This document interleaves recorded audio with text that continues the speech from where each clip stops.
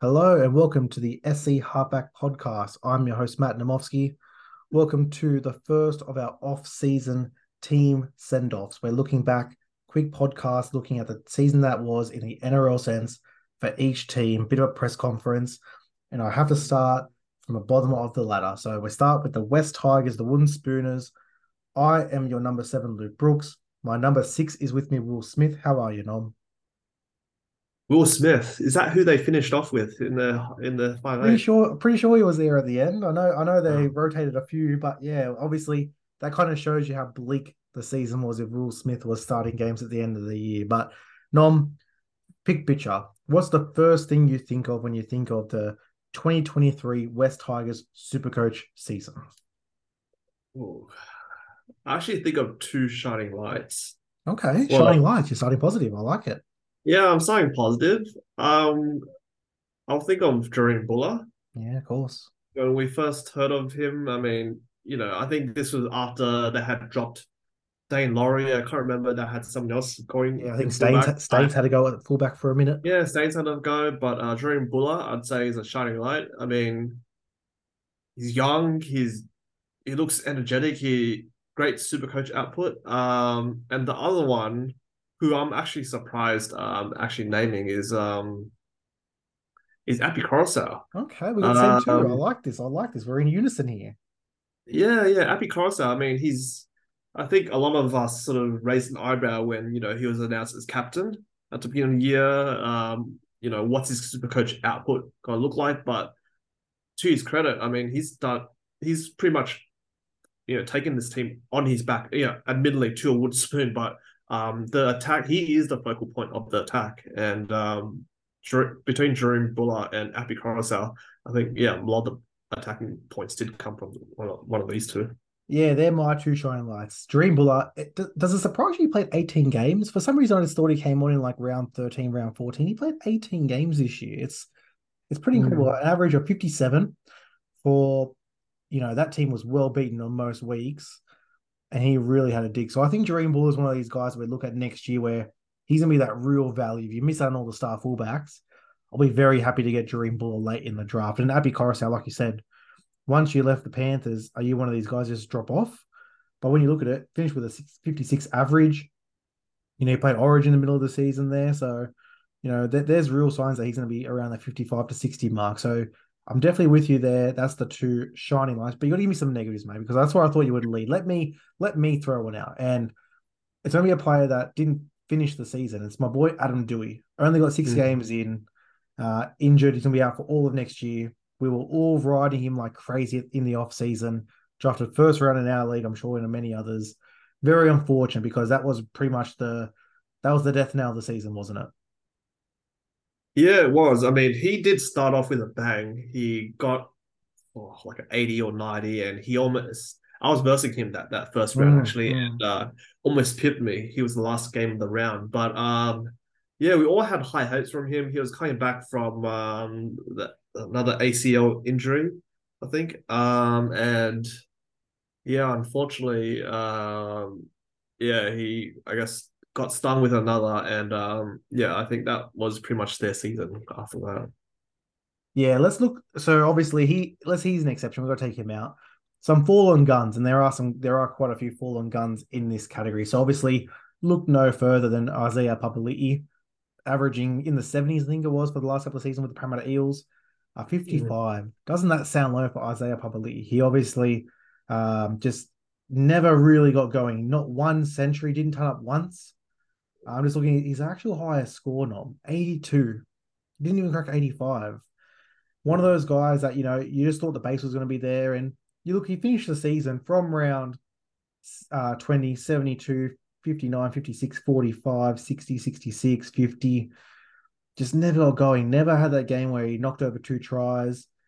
And yeah, just really unfortunate because I know he would have got drafted very high in a lot of leagues, but I think it's a cautionary tale. If you go from a really, really good super coach side, attacking side like Parramatta Eels, and then go to probably the worst in the West Tigers, not even the greats like Isaiah Papali'i will withstand a 20-point drop off there.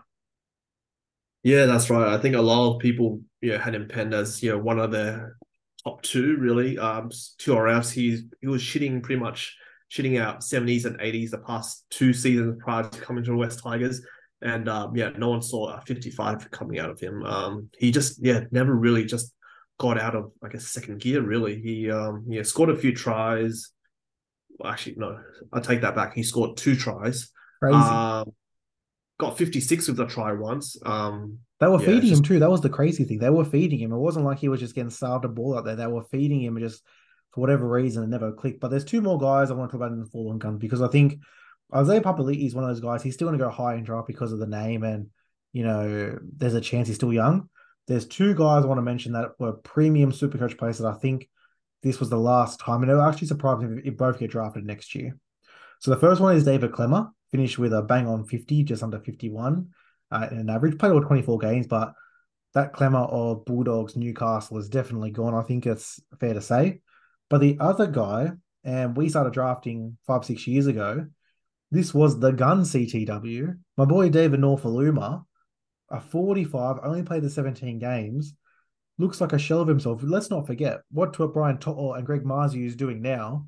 That was David Norfoluma 4 years ago. It was the base of a 50 with a try to 90. And now, he just never got going. Like you look at his scores, like there was one score of 101 against the Dragons. Other than that, the next highest was a 71. And for someone like Noffa, who we knew got through a ton of work, this is a crazy stat for you. This is a crazy stat for you. By round 26, he was only selected in 36% of draft leagues. That's insane. This is a gun CTW that played years and years to be finished with 36% of teams only having him is crazy. yeah. Now this is definitely a fall from grace because David Nofaluma, he was Brian To'o before Brian To'o. He Mm-hmm. had that massive season where he was wing of the year. He was being talked about for Blues reps.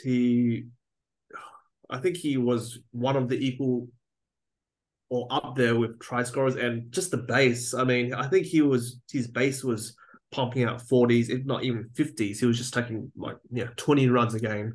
But yeah, I think he got dropped at one point this season. Yeah. Yeah, it's just been a shell of himself. Yeah, it's crazy because, he was one of those guys that just, locked in. I remember there was one season I picked him in the third round and I was like, yep, that's sweet as he'll get me my base that I need. But now, like I said, I can't imagine he gets drafted because I'm not even sure if he makes his team next year. That's the crazy thing. You've got guys like Junior Tupu, Charlie Sainsbury coming back next year. So it'll be a big one to watch. Now, one more player to talk about in focus before we get to our bit of awards here. So the big off-season recruit this year, besides Isaiah Papali'i and Apostle Coruscant, was Johnny Bateman, the big Englishman coming back over. And there was a lot of guys tugging him. I was obviously one of them. I drafted him, I believe, round 6. Um, Again, one of those guys that when you look at his season as a whole, played 20 rounds, averaged a 60, couple of really good scores in there. There was a ton. I believe there was an 88, there was a 95. So had good upside, but it was just, I don't know, he kept getting 80 minutes. He was playing an edge, he was playing a lock. Just never like you look at that season, 61, you think it's a good season, but just something was lacking. Yeah, look, not bad. I think he was top averaging for the West Tigers. But not probably a bit less than what you would have expected. He was coming, when he was at the Raiders, he was like second row of the year. I Hmm. can't remember what he was averaging before he left. I want to say he was like mid 70s. So he was averaging in 2019, his first season, Yeah. played 20 games for a 72. Mm. And then obviously in round 2000 in season 2020, only played the 8 games, but 70 as well. So he went basically back to back 70 70. It's only a 10-point drop in the Yeah, worst 10 team in the points not comp. bad. In the worst team of the comp. So if they do improve next year, there's some upside. But yeah, for what it was tipped to be, I guess the whole season rested on Adam Dewey getting injured early. But yeah, I think would you give him the MVP of the? Would you say the Supercoach MVP of the Tiger season was Johnny Bateman, or would you go a dream puller there and just for what he did coming in as a rookie, going basically 57. I think I think I would have to say Dream Bullock just because of the value you would have got from Dream Bullock. He would have been, a sort of free agent waiver at best. And to pump out an average of 57 for a hard to fill spot. I mean, I'd take that any day of the week. John Bateman, I think you would have had to go maybe I want to say third or fourth round for him. Yeah. So to get 60, it's okay, but I think you would have wanted a bit more. So I think MVP, I'd go Drew Bullock, rookie slash MVP year. Yeah, I'm gonna agree with you. You think about him, obviously played the 18 games, first season in grade. Imagine he's gonna have a full off season next year, knowing that he will be the guy. There's already a multi-million-dollar offer on the table for him to secure his services. Very high on Dream Bullet next year. And that's the great thing about Supercoach next year and sort of the fullback spot. So many guns, but that next level of your Will Kennedys, your Dream Bullers, these type of guys that will fall late in drafts if you miss them.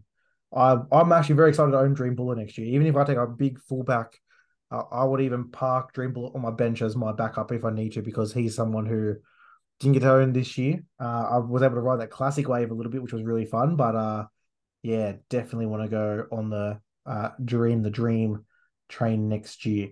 What are your closing thoughts, Nom? Obviously, the Tigers, we'll do our full preseason review as we get into much more later in the offseason. Some signings happen, some, any injuries in training.